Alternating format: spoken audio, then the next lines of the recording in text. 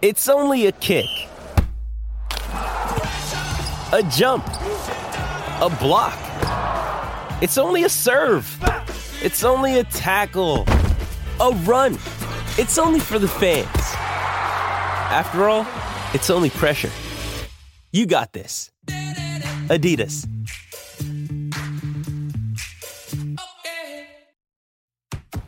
This is The View from the Gwladys Street, a podcast by the fans, for the fans, as we go on the terraces to discuss all the big talking points at Everton Football Club. Hello and welcome to a special edition of the Everton Fan Podcast brought to you on the Royal Blue Acast and iTunes channel. Premier League football returns this weekend as the Blues take on Norwich City. But as we are still in the period of the international break, we have decided to turn this week's show on its head and do some reminiscing. We are a little under 2 months away from 2020, so I, along with two guests, are going to take a look back over the past 10 years and pick out our best Everton moments of the decade. For those of you wanting a Norwich preview, fear not, there will be a podcast for that later in the week. But back to the show, The View from the Gwladys Street, and let me introduce our guests. First up, we have Conor O'Neill, keeping his place after a stellar performance on last week's show. How are things, Conor? Too bad, Ian, yourself? Yeah, not too bad at all. And making a return after a few weeks off, we have Rob Astle. How are you, Rob? I'm good, pal. How are you? Yeah, not too bad. All the better for the return of Premier League football this weekend so we can get over the boring international break.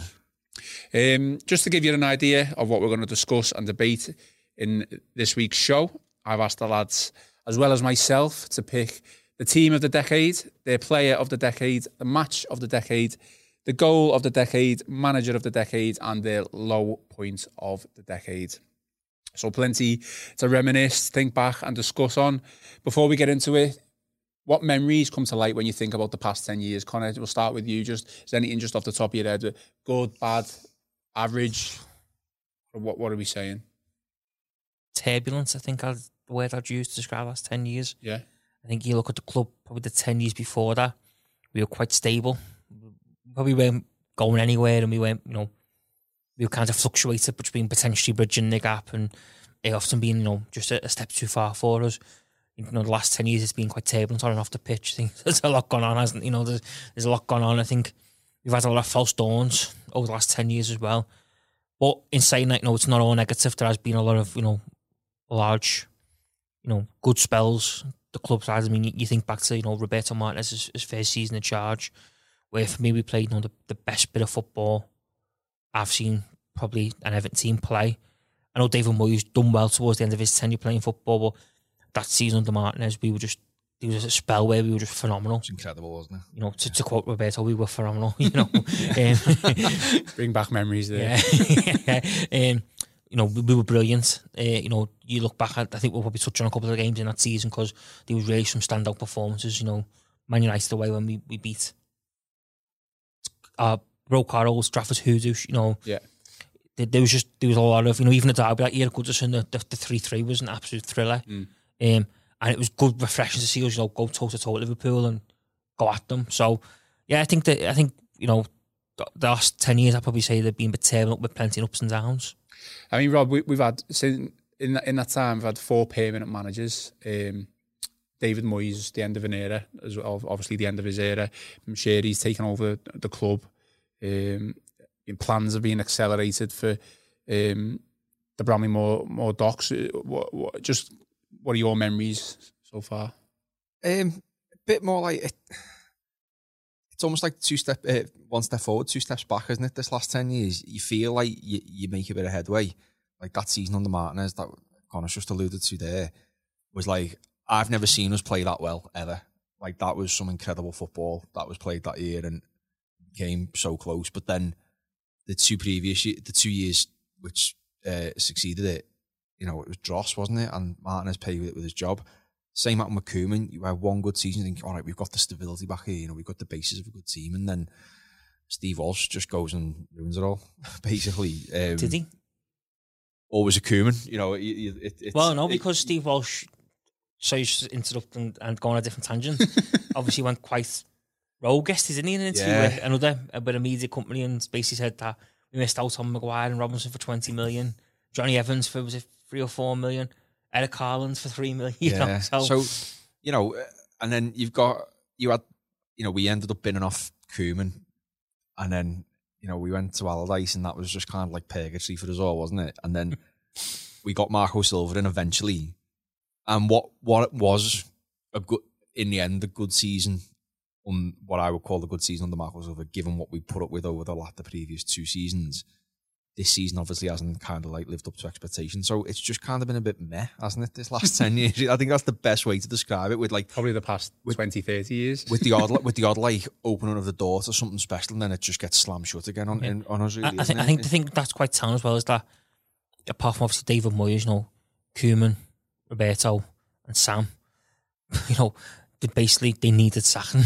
It wasn't a case of, like you see now with Tottenham and Pochettino, and last night when he was sacked, and sort of the outpouring love from Spurs fans, basically saying, what are we doing? Like, why are we doing this? Quickly changed. Mm. It did, but there was still an outpouring of love there. There was still, a thing of, not to harsh that, he deserved more time, he deserved better, he's transformed us. The thing about our 3 managers who've been sacked is every one of them is needed to be sacked, to the point of where you're almost like saying, if we don't sack him now, we God knows where we're going to end up. And I think that's quite telling us that we've reached a point, not once, but on 3 occasions, where we've had to sack a manager, which... And we're close to a 4th, if we're being truthful, being truthful, aren't we? So it's not... You wouldn't bet against a 4th going before the end of the decade's out, would you? Well, we don't really want to start the new decade on how we've literally, not really started the old decade, but how it's panned out. So it is a difficult time. Let's talk about the team of the decade. Then I've got my 11, Rob's got your 11, and Connor, you've got your 11. So we'll go by position and position, see if we're going to agree, see if there's going to be any arguments or fights on who deserves to be in the 11. So Connor, who is your goalkeeper for goalkeeper of the decade for Everton? Mine's Jordan Pickford. Jordan Pickford? Bloody hell. Controversial already. Straight in there. Yeah. I just think if you look back over the 10 years, Tim Howard's kind of got phased out by Roberto Martinez for a large part of Martinez's tenure. And if we're being honest, before then, you could see the decline of Tim Howard was coming. He cost us a lot of goals. He didn't look as stable as what he had done previously. You could kind of see that he was on the decline, and things maybe weren't quite right. And for me, I just think Pickford, he's done us, he's had his fair share of blunders, and he's obviously went through that spell last year, didn't he? Really look like he lost his head a little bit. But there was also times, I think, in his first season where he kept us in games and he kept the score down.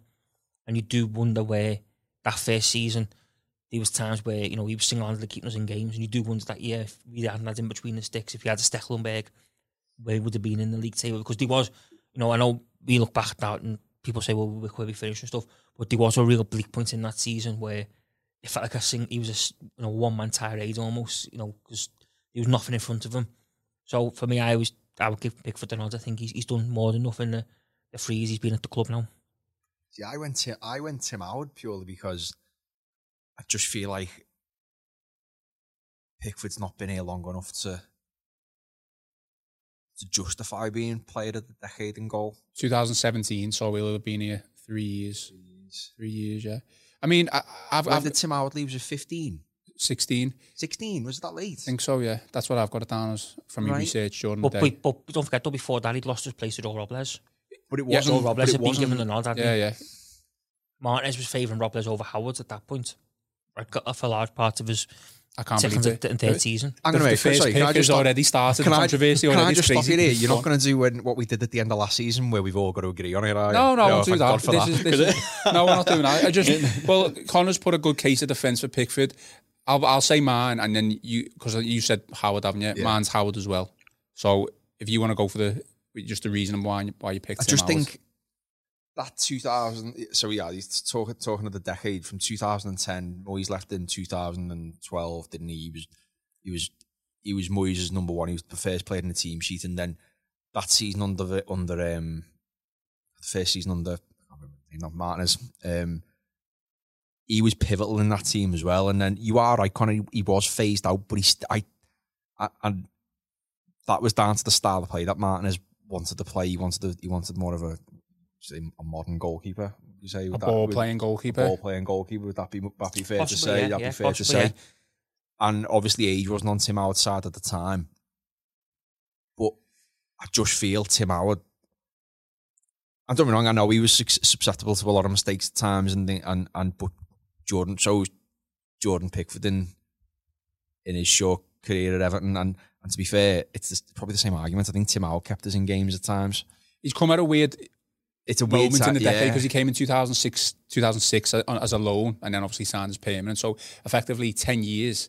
So it's in the middle of 2 decades, and he's had his best moments, probably you could say, at the late stages of the last decade. I still think the early parts of this decade that we're talking about, he more than warrants his place in that team of the decade, and I don't think Pickford's done nowhere near enough yet. Fair enough. You just looked at each other there. Fair enough. So there you go. So I've gone Howard, Rob's gone Howard. I know I'd rather have between the sticks. Pickford. There you go. Okay, right back. I think probably unanimous is going to be Seamus Coleman. Seamus Coleman. Yeah. There's only one. Can't go it. I mean, how long ago was this leg break now? 2 years ago? 2 years? Bit 2 years. Even now, look, Coleman's coming for a lot of flack, and at the moment he's lost his place to Sidibe.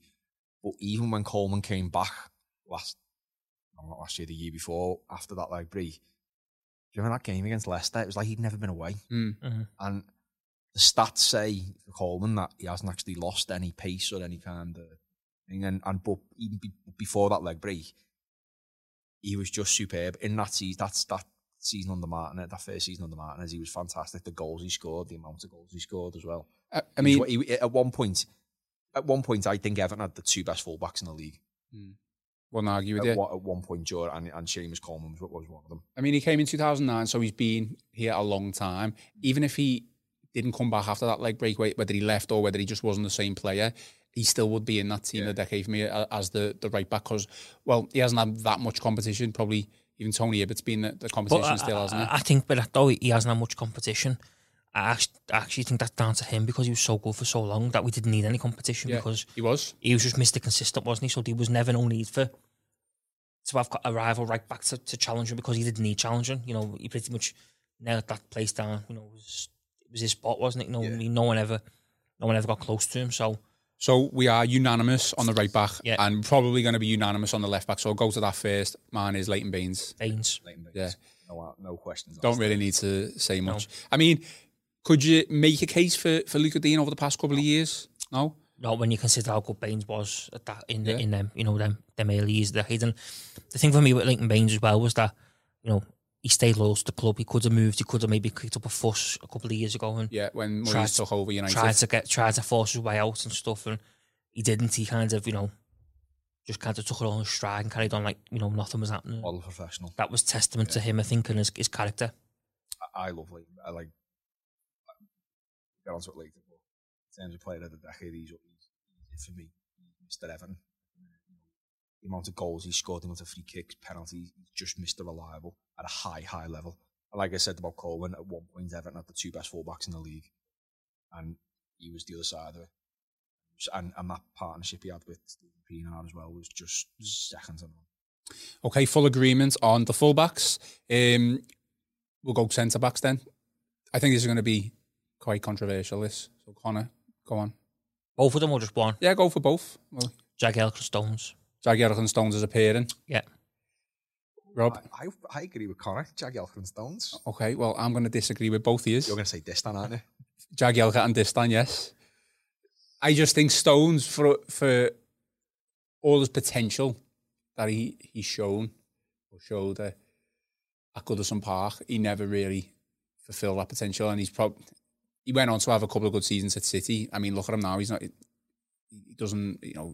getting a game really, is he? If you can't judge him on what he's doing out at City, no, I'm not. Well, what I'll say is I feel Sylvain Distan had better performances at Everton Football Club than John Stones did. Even when John Stones was really good, I remember the fans getting on his back. John Stones was the most complete centre-half I've seen at Everton Football Club. He had pace. John Stones was too good for us. John Stones was taking us to a different level before we wanted to be at that level. I don't think he was. He was 3 seconds ahead of other people on the pitch than us. If you remember back to some scenarios and situations in matches where he lost the ball, and this was purely down to the Martinez style of play, which you just alluded to with Tim Howard. I just don't think he was ready for that type of... All right, Del. Flip it on the flip it on the head then, right? It's getting edgy now. John, you picked me out at an era where what John Stones made, which was so... which was so like, oh my God, what's he done there? Because I could give you definitely one at this dance. Well, obviously, you're going to probably pick the one out in the FA Cup semi-final, aren't you? The biggest moment of his career at Everton, and he fluffed it. As a partnership, Distan and Jagielka are better.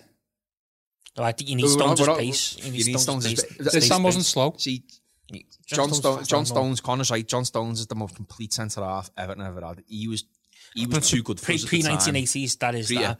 I'm not getting into the battle on Twitter of like how can you just Kevin Ratcliffe and people like that. From what we've seen in the modern day era of Premier League football, he's the most complete centre half before people start having a go at me. But John Stones is better than Sylvan Distan. Yeah, I agree. I'm going. When I wrote my team out in work yesterday, because I was dead busy. Basically, I went on players who showed a level of class, but like didn't really have to have stayed that long. So that's what I've based my team on. And for me, John Stones. If you were there a year and you had an impact on the club, then you should be able to. Well, Gary Lineker's renowned, isn't he, for what he done at Everton? He only done 1 year, because he scored 40 goals. Exactly. So I'm not dismissing that. Goals. I just feel, look, Distan was there from 2009 to 2015, and he kind of did fade out. What I'm saying is that I feel he had more of an impact as an Everton player than John Stones did. I think, I can't remember off the top of my head like mistakes that John Stones made, but I just know that I can think in my mind now there was times where he was trying to ball play out and he would lose the ball. And again, that's down to the style of play that we were trying to play. I just don't think he was ready for that type of football. That team wasn't ready for that kind of football. Well, it's not. Maybe not. But Distan was a very, very good centre back and a very good signing. Did he replace Lescott? Am I right in saying he replaced Lescott? Yeah. Lescott went to City, didn't he? Yeah, I'm not disputing Distan. Distan wasn't a bad player, but John Stones was a better player. That's fine. We'll agree to disagree on that one. Plenty more to go because the podcast was going to go on for ages otherwise. So let's move on. So we've done the defence, we've done the goalkeeper. Let's move straight on to midfield. Formation are we doing here? Well, it's up to you because mine's a little bit skew-iff, to be honest. And I was going for a 4-4-2, but if you look at the players that I'm going to have, it's not really a 4-4-2. Let's go for I'll say my 4 midfielders, and then you can go with your 4 midfielders. So I've gone for Stephen Pienaar, Gareth Barry, Idrissa Gueye, and I'm going to go for Leon Osman as well. They're my 4 midfielders. Mine are Pienaar, Barry, Fellaini, Arteta. Okay. I went Pienaar, Gueye, Arteta. Okay. I mean, and the one I'd potentially consider taking out there, because I thought Leon Osman was a brilliant servant for the club. The one I'd probably take out would probably be, being honest, it'd be Arteta, because he only stayed for 2 years. Like he was kind of like, didn't he leave? What year did he leave? Well, it was only one. He was only 2011. 2011. So he was only there. So I think we're. No, that's why I haven't included. It's a difficult one on the right hand side though, because if you're going on impact and stuff like that, you could maybe make a case like Gerard Deulofeu, people like that. Well, you can make a case for Charlison. Charlison. You know what I mean? So the right hand side, really for me, when I was doing mine, was the sticking point. And I think maybe with Arteta, you kind of get, certainly I probably did a little bit, you kind of get bogged down by the nostalgia of like Arteta, probably be pre-2010 if I'm being honest. Yeah. So for me, the sticking point was the right hand side, because that was we haven't really had a stand-up right outside. Like, you think of Osman played there, but he kind of played there as a stopgap, didn't he? And, there was times where we didn't really play with a right-hand side. And I think Rob's right. I think you could make a case for it, Charlson, now at the minute, couldn't you? If you're doing position, Osman is on my right-hand side, and I've done a / Deulofeu. So it was either between one of the two of them. But like you say, Richarlison, although he's been at the club for, less than 3 years, he could definitely be in there. I've just gone for Osman for like nostalgia and stuff like that. I think in terms of Leon Osman, I think he's one of the most technically gifted footballers that we've had in our generation. Really, his ability to play anywhere across that midfield and play it effectively. His first touch as well. His first touch. When Pienaar left, he formed an all right relationship with Leighton Baines to keep that side going. Mm-hmm. And this season, when we played Liverpool in the semi-final, that was some of the best football I've seen Leon Osman play. Like, he's a really, really technically gifted player. And if he could just shoot, he would be a Frank Lampard. Like they were all like floaters, player. weren't they? Kind of thing. It's just very limited power. Yeah. But Richarlison, like, I'm bringing him back into the equation now. Is he in now? Is he in yours? He's my right hand side now. I think because for me, Richarlison is the. How can I put this? He's the player that for me that we've missed in terms of impact since Kale, who can just score you a goal like that, the click of a finger. Whether he's having a good game or a bad game, he'll pull you out of the mud on it thing. You know, he did it against Wolves. He did it against Southampton last week. He did it time and time again last season. It can look a great goal. It can be a scrappy goal. And I just think he warrants being on that right hand side. Osman now with a close second. Arteta, because he left in 2011. Want to remove him because his better years were before the beginning of the decade. What about Kale? Because do you have Kale? Kale's my second striker. Yeah, Kale's my second striker as well. Yeah. Well, we've all gone second strikers then. Yeah. So I've gone Fellaini as my second striker with Lukaku. See, I had Fellaini in the middle of the park. I've gone Fellaini in the middle with Barry because that's how I think he was at his best when he played. Right, he played in the middle of the pitch. You look back like when he played like Man City and he had that. Do you think for Fellaini? Oh, who are you talking about? When he played against Man City in the middle of the pitch that time, he just dominated. That when he done the pirouette on Bellamy. Pirouette on Bellamy, and he was outstanding from start to finish. I think we were a little bit probably hard on Fellaini because we were lacking a centre forward at that time. We have very little option but to put him up front because it was like, well, we've got nothing else to go. So if you just put him up front and put cross into the box, we've got a chance. And work though. I always felt. I think Gareth Barry. For me, Gareth Barry was like the unsung hero of that team under Martinez.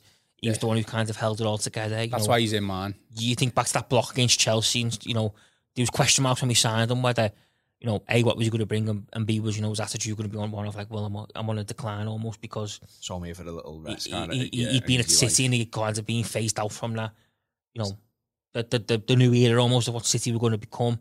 So when he come with his attitude and, you know, how good he was for because of his age as well, you know, for me, I thought he was outstanding. See, I was torn between Gay and Barry, and I've chose Gay because of the pure level of consistency at a high level, the same as Leighton Baines that he showed in his time at the club.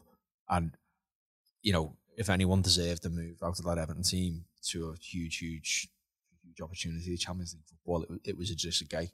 How long was he at the club? 4 years, was it? 4 years, 5 years, was it? Who? Gay? Idrissa Gay. Steve Walsh's first signing, wasn't 16. 2016. 3 years then, 4 years. 3 full years. I just think he did that little bit more than Barry in his time here. But I do get the appreciation for Gareth Barry because he was like, it was that technical booking, wasn't it, every game, but he just knew how to do it. He knew what it was. I just think his passing range is. I just think you can't put Barry and Guy in the same team. I think you it's a bit negative, isn't it, to hold on midfielders. I just really think Barry had the edge because he was better at retaining possession as well. He was better with the ball. Fair point. He was a lot better, but a lot more of a calming influence on the ball. I think as good as Idrissa Gana way was, if you're going to sort of define it by fine margins, his actual ball retention was quite poor. Yeah. His passing was quite poor. You know, I think people used to say to me, you know, if you could pass the ball, he'd be even better because he could do everything else. He could eat the ground up, you know, intercept play. But then when he kind of get possession and he get time to think about a pass, it was like, oh, this is like, it's going to go wrong here. Whereas for me, I think Barry was very technically gifted on the ball and good at retaining possession in that team as well, which was very football. And he was good at dropping in and getting the ball off the back, the goalkeeper and stuff like that, wasn't he, under Roberto? So for me, he just has the edge because of that. All right, well, let's finish that section off then. Let's clarify everything by just reading out your team so everyone knows. And if you agree, for those listening, and if you don't agree, you can get in touch with us on Twitter and send us a load of abuse. So, Connor, go ahead, read out your team, and Rob will do it, then I'll do it. Pienaar, Barry, Fellaini. I'm going to stick with Arteta because I put him in, so... Okay. Pienaar, Gay, Fellaini, Charlison. And your forwards, Cahill. Only forwards, Cahill and... Lukaku. Yeah, Cahill and Lukaku. Romelu Lukaku, no one comes close to him. He was a pain in the backside to be at, like, to have in your team, but he was boss, wasn't he? He was very good. He was the goals he scored. Where you mentioned before, where with the team, maybe about Pickford in that team. Yeah, where would we without Lukaku's goals? The man was just. The only slight criticism you could probably give a Lukaku was the big games. When you really want him to show his class, he'd go missing. But the level of goals he scored, what is he at? He's our highest ever goal scorer. I'd welcome him back tomorrow. Okay, so my full team is Howard, Coleman, Jagielka, Distan, Baines, Pienaar, Barry, Guy, Osman, Fellaini, and Lukaku. Can we do a worst 11? Well, I didn't want to be negative. Yeah. We've got low points of the decade, so we can put that in there if you want. The View from the Gwladys Street podcast from the Liverpool Echo. The View from the Gwladys Street podcast. Okay, moving on. Player of the decade, probably easy this one. I'll say my two, and then I'll probably just pick one. Lukaku and Baines are the two that I picked. I'm sure you the same, but I'm going to go Lukaku purely for the fact that I don't want the best player of the decade to be a defender and a left back. That's not judge on Leighton Baines. He's all your left back's still part of your team. I just want our best player of the decade to be a goal scoring striker who's our record goal scorer on 68 goals, 141 appearances. My player of the decade, as much as he is a pain in the arse, it is Romelu Lukaku. Do you agree? Baines, I'll fight anyone who disagrees. Fight outside the podcast room afterwards then? Leighton Baines epitomised Everton at one point. I'm saying what I said before. He performed consistently at a high level for the best part of 10 years. And the goals he scored, the penalties he scored, the assists, the relationship with Pienaar, everything about him. His hair, the haircut over the years. The man's just... The fact he plays his guitar. He's just cool, isn't he? And I bet he hates footy. Do you know? I bet he hates footy. I bet once he retires, he'll just disappear into obscurity and just won't be seen again. And I just love Leighton Baines. Connor, do you love Leighton Baines more than Romelu Lukaku? Or are those two not even on your list? Oh, no, they were the top two, but I agree with Rob. I think Baines just picks Lukaku. I think suckholes. I think you just look at it, don't you think? When I talked about his attitude and stuff like that. You look at Lukaku kind of forced away out the club and the things he kind of done. He was never nothing like that with Baines. He's just been a Rolls Royce of a professional. So for me, it's Leighton Baines all the time. I think as well, the thing with Leighton Baines is that the year Koeman got sacked, and you sort of started to see the decline in Leighton Baines. Then age was starting to creep, to creep in, and I think the little niggling injuries were starting to creep in as well. And you were always worried that you'd struggle to find, a worthy left back to replace him because he was that good, and we've touched so lucky that we've got Luke Dean, who could be just as good. But yeah, Leighton Baines all the way. Okay, looks like Leighton Baines wins that one then. Flying through these match of the decade now. Could be a couple of interesting ones. Not that we've had many big matches over the past decade. This when you said this before, right? When you said the agenda before, this bit annoyed me because I was starting to get really annoyed at the fact that we've had some great games over the seasons, but in truth, they've meant absolutely nothing. Yeah. Have they? I picked 3. One. Well, just try and give us your one match. One that stands out purely because it's the best I've ever seen an Everton team play in the last 10 years. It was Everton versus Arsenal in the season on the first season under Martinez. We were pairing at that time. We were playing some really, really good football. If I'm not mistaken, we actually went fourth that day, didn't we? Mm-hmm. We went fourth that day. And there was a it was one of the few times that you've ever gone to watch Everton where the stakes have been so high and they've actually not let you down. The whole day was perfect. Yeah. I remember it was a Sunday afternoon, wasn't it? Sunday afternoon, yeah. And we went 1-0 up through Stephen Naismith, who's massively underrated footballer. And then Lukaku scored, and I think the other one that went down was an own goal. Arteta own goal. But it was that kind of game where you'd expect an Everton team to bottle it. I mean, I know we bottled it a few games later against Palace at home, but that's the best I've seen. It's the most complete 90 minutes I've seen Everton play. Like, we battered them. We absolutely battered Arsenal that day. And like, my other notable mentions were the United game at Old Trafford. And then my other one was the semi-final against, not the semi-final, the quarter-final against Chelsea in the Cup. But other than that, I got dead annoyed because I was thinking to myself, there's nothing there of note. There's no finals there. There's no, there's nothing of like significance where you go, oh, what a night that was. It was just, it ended up being worth absolutely nothing. That's what the most, but it's gone back to the original point.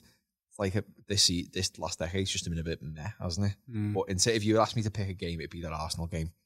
Okay, Connor? Chelsea in the FA Cup quarter-final. Okay. What was it? Quarter-final, yeah.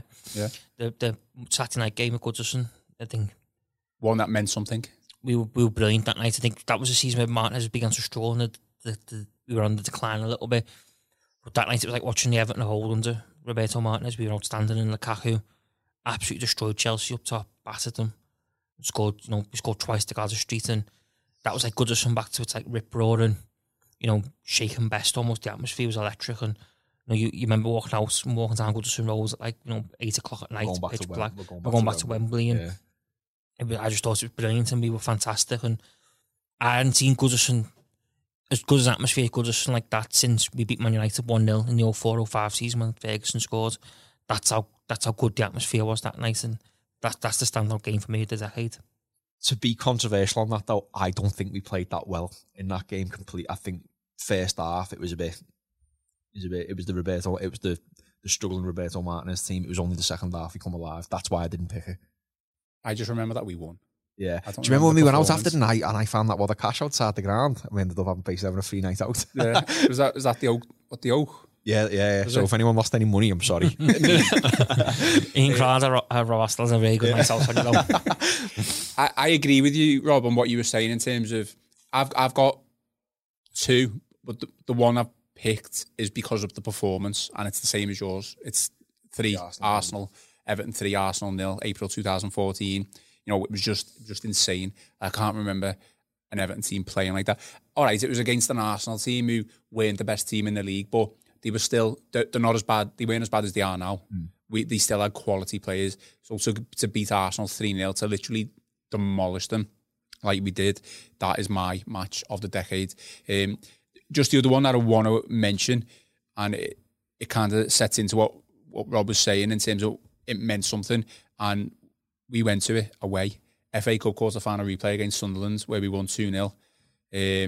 Oh, yeah. Remember? Did you forget about that one? What about that game? That pales into insignificance, though, doesn't it? Because it felt like we'd done so much hard work. Yeah. And then we got to the next level and just done so much hard work again and just completely threw it away because of your mate. I agree. But at the time, your mate who just put in the decade team of the year. This stand was better than Stones, all right. End of it. It just cost us place, but in fairness, though, you could say the same about that Chelsea game.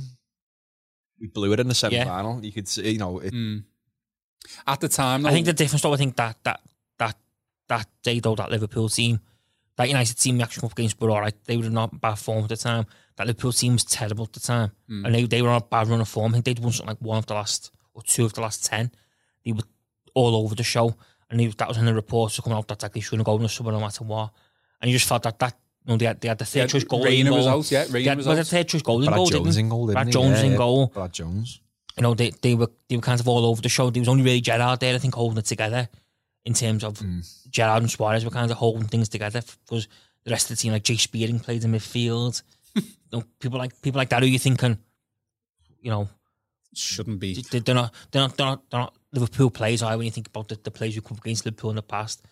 they're not what you'd expect to be up against. So I always felt that Liverpool game was, why I agree with that about the Man United game that we did throw it away. The Liverpool one was, for me, the ultimate, because we were on a really good run of form. They were there for the taking. You know, the Omens were pretty much set up for us to get a victory. Yeah. But you at that game, though, that you are talking about, that Sunderland game, I remember that was one of them games. It was similar. It was almost, remember we played West Ham at home this season, where you're absolutely battered a team. You've got chance after chance after chance. Yeah.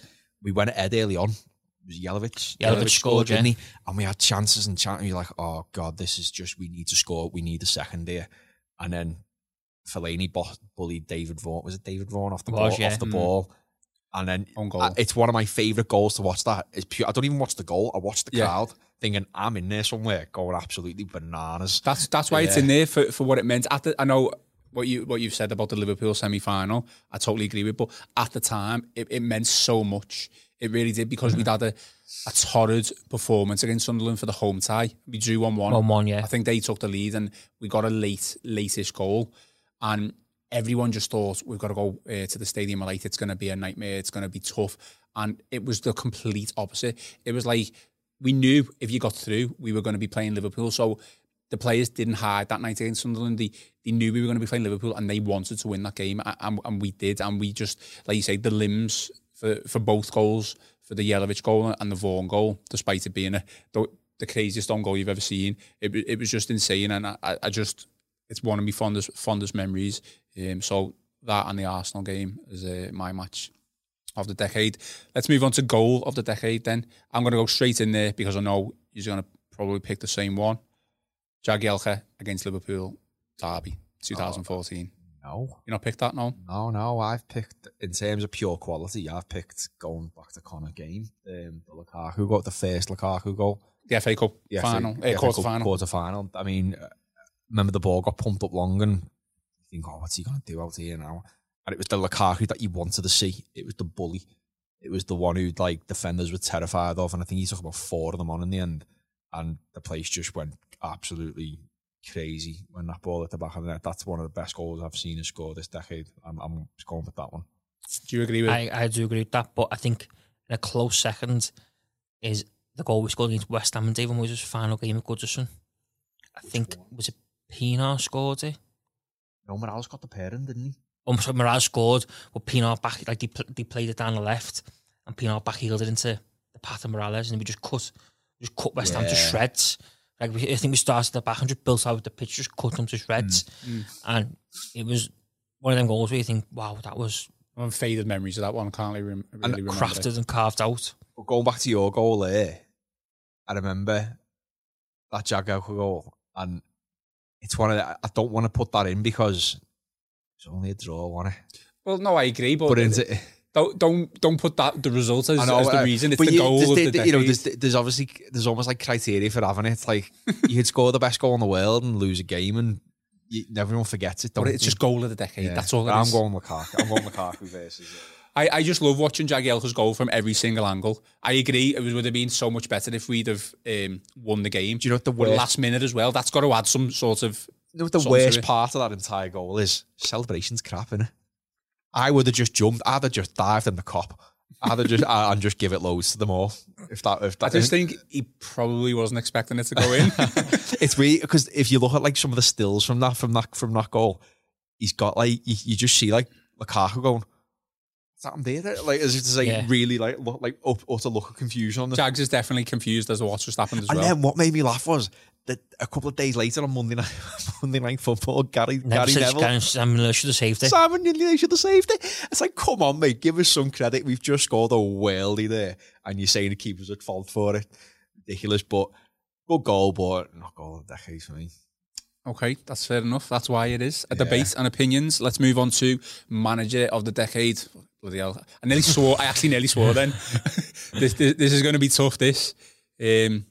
Connor, go on. Who's your manager, Everton manager of the decade? David Moyes. Okay. Probably saying best of a bad bunch, probably a bit harsh on Moyes. Mm-hmm.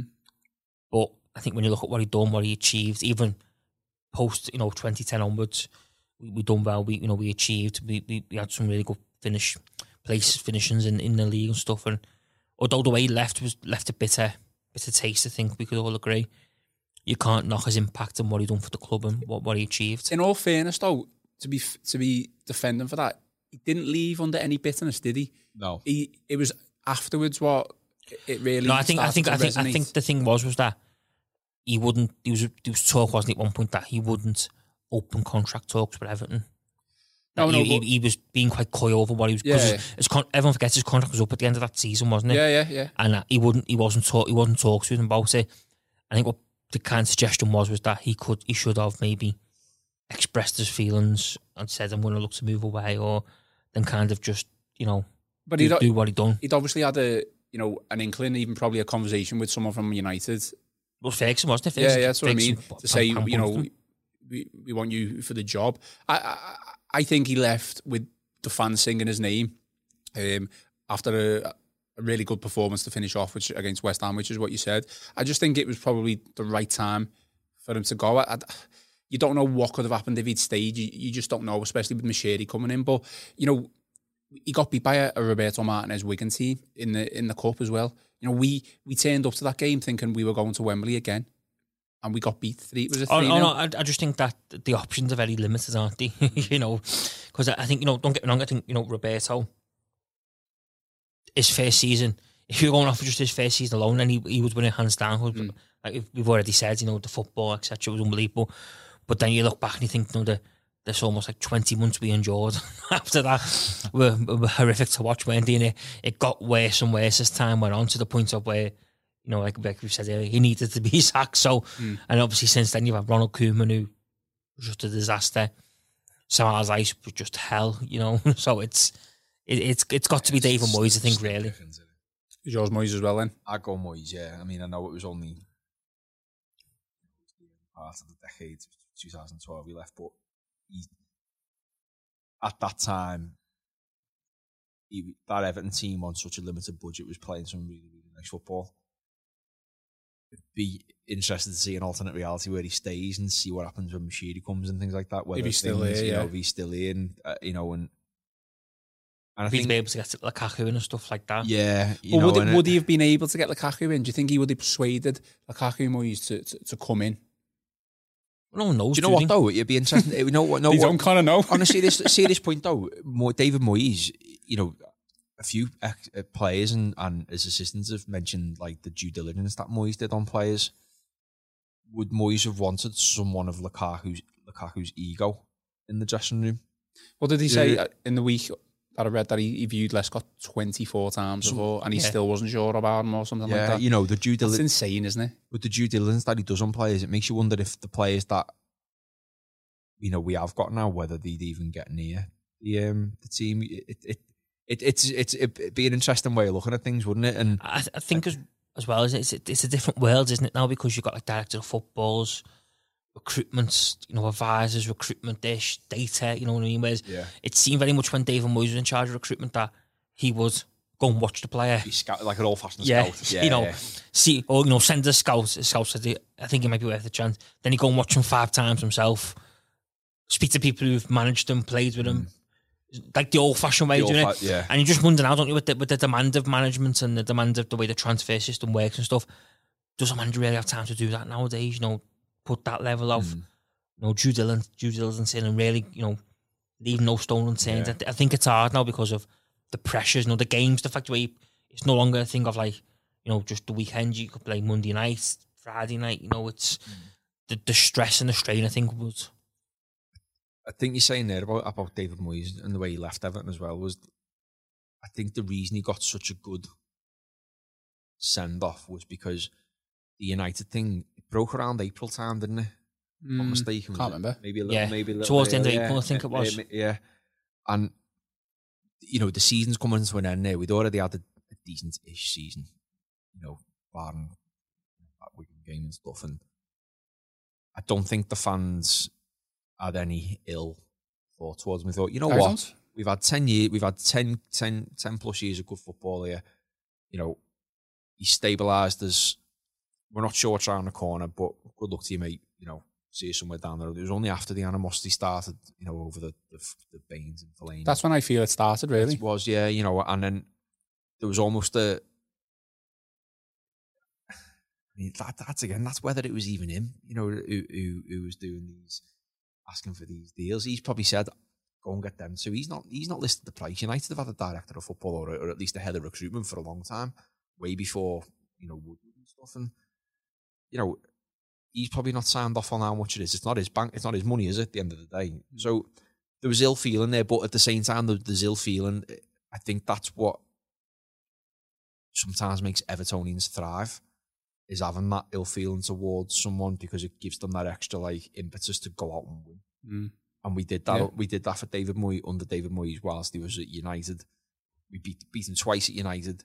I don't think it was only until the Allardyce era when we actually conceded the goal against the David Moyes team, wasn't it? Yeah. That last game against West Ham, that we only conceded the goal against them. But yeah, for me, it's David Moyes, you know, for the groundwork that he put in previous to the decade and them last 2 years. Martinez, you could say that first season, but the other 2 seasons were crap, weren't they? Koeman was a disaster. Allardyce was a disaster. And, you know, we'll see what happens with Marcos. If Marcos, put it this way, like Marco Silva wins the League Cup this year, he's manager of the decade. He is though, isn't he? We'll be in the next decade, so we wouldn't count. You know what I mean? Yeah.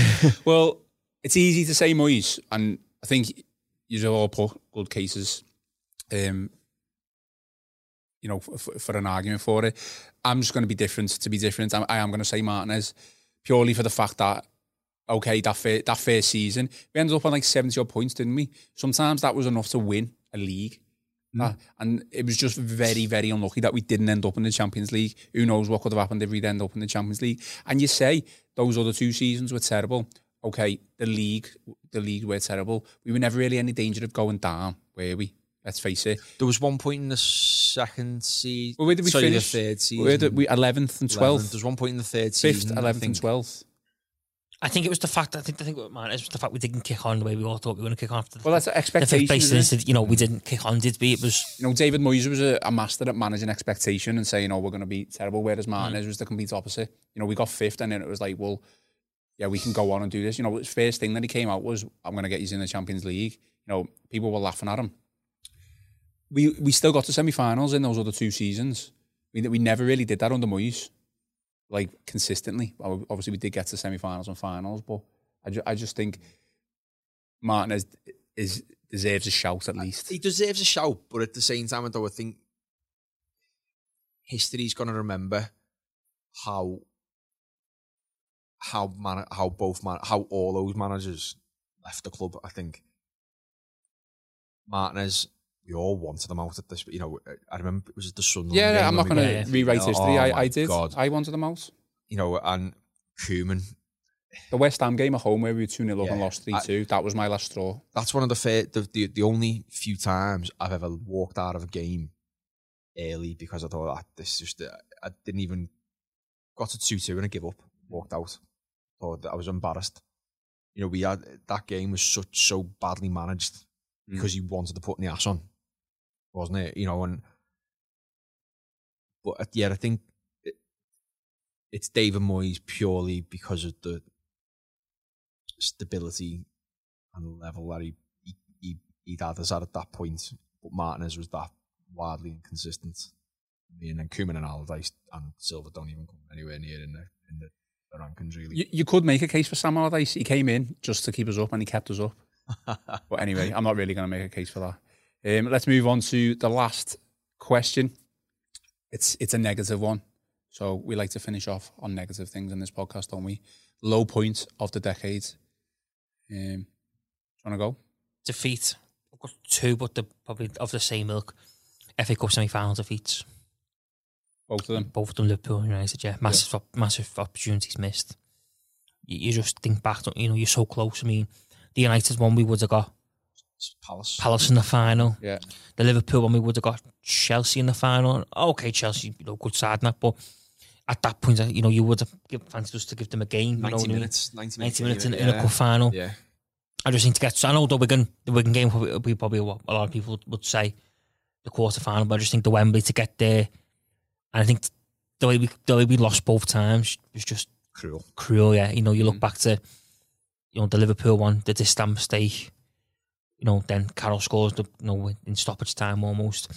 Then, you know, we go again. You know, was it 2-3 years later, and after being all over the place first half, we get back in the game, miss a host of chances, miss a penalty. He battered them second half. Battered them, and then they got one chance in the dying stages, and Martial puts it away. And I think it was just hard to take. It was just a bitter pill to swallow both times. I'd go that United semi-final purely because of who we'd played in the final, because it was that United team. I think you mentioned before saying that United team were playing all right, but it was still a very beatable Man United at the time, wasn't it? It was they weren't playing well under Van Gaal, but they didn't really want Van Gaal there at the time. He went weeks after. He went after. And I just feel like that could have genuinely saved Roberto Martinez from the sack. If it would have done, surely. We're getting to a final win on a trophy. Because at this point there was no. At that point we were safe and stuff, but the Liverpool game probably in and again at a close second, purely because that Liverpool team was absolutely dreadful that day. But we probably wouldn't have won that beating Chelsea in the final, even though anything can happen in 90 minutes. But that United game, we had the quality in the team, and we had the chances, and we let ourselves down again. The Wigan game in the Cup, again, that's a good shout. One of my shouts for it was... Don't say my one. Oh, no, hang on a minute. I sent you my stuff before. Go on then. Are you going to say the Dynamo Kiev game? No. Dynamo Kiev game, that would have put us in the quarter-final of a major European competition. Mm-hmm. And teams who went out and won it, were beatable. Who were still in it were beatable. And all we had to do was not lose that game. That should have been his team talk, shouldn't it? Just don't lose this game, please, lads. Could be 5-2. Do you know? I mean, it's nowhere near in comparison, really, to the semi-finals. But for me, that's a huge disappointment. Mine is kind of left field, and it doesn't really relate to a match or an incident on the pitch. Mine's it's actually a funny story, but it's from 2011 when we sold Mikel Arteta for £10 million. He put a transfer request in, and I'll tell you why it's my low point, because I was on a holiday to Magaluf with a mate, and we were sat outside the Only Fools and Horses, or the Lineker bar, on transfer deadline day, and it was late. And back then, we were getting updates on the phone and stuff like that. I remember texting you about it. We were texting backwards and forwards about it. And obviously, it's that phrase, "Where's the Arteta money bill?" and stuff like that. That's part of it as well. But we sold Arteta, our best player at the time. It was without a doubt our best player at the time, and we replaced him with two loanees of Roost and Drent. Dennis yeah, exactly. And I remember me mate saying, he was made up. He was just really made up that we'd signed the Stracholese because he looked like Tevez. It's like, he looks like Tevez. He's going to be boss. And it was just, I've never, despite being on holiday, never felt so low being an Everton fan that we'd sold our best player for you know what, pennies. For pennies. Yeah. You know, I would have been. I would have had selling him because we'd sold all of our best players. But for £10 million, it was an absolute joke and a disgrace that he went for £10 million. It was the way the club sold him as well, wasn't it? It was quite literally deadline day. Literally. You know what I mean? There was no chance of getting a replacement in whatsoever. And well, obviously that's why it looked like we didn't spend the money. So where's the Arteta money bill? Arteta money, yeah, that's where it comes from. Yeah. So that is my low points of the decade, very early on in 2011. I tell you what is another low point for me. There is loads of them. But this is because this was what in theory should have been an easy one, because it was the Martinez good season, and we played. It was a rearranged game against Palace, and the game got rearranged in the winter when I think tiles were falling off the roofs and all sorts. So they cancelled the game, and all we had to do was win, and we would have been comfortably fourth. I think with a game in hand. Yeah, I remember that. And basically, the rule was go out there, lads, win. Or even don't get beat and it's still in your hands. Got beat 3-2. Yannick Bolasie scored. That's why he signed for Everton. Just, it's madness. It's just... But that's another one that could have... If we get fourth that year, that incident where we don't get fourth, that's that moment. After that, it was just... we'll see it out to the end of the season. And then, the rest is history, isn't it, really? I suppose we don't get fourth and we play in the European next year, and that could have been at the moment that spurred us on. And I remember walking out that ground feeling so deflated. Okay, well, nice to end the podcast on a positive note there. Looking forward to Norwich now. That's it for your view from the Gwladys Street Everton Fan Podcast on the Royal Blue Acast and iTunes channel. It's been a bit different, hasn't it? It's been something a bit different. I didn't think it would be the best thing to do to preview Norwich, as it's still international break and not really much to talk about. Not really much is happening. But Rob, thank you for coming on. Connor, thank you for coming on. Cheers. We will be back next week to look back at the Norwich match, and hopefully we will be able to discuss an Everton win with 3 points for Marco Silva. Thanks very much for listening. You've been listening to the View from the Gwladys Street podcast from the Liverpool Echo.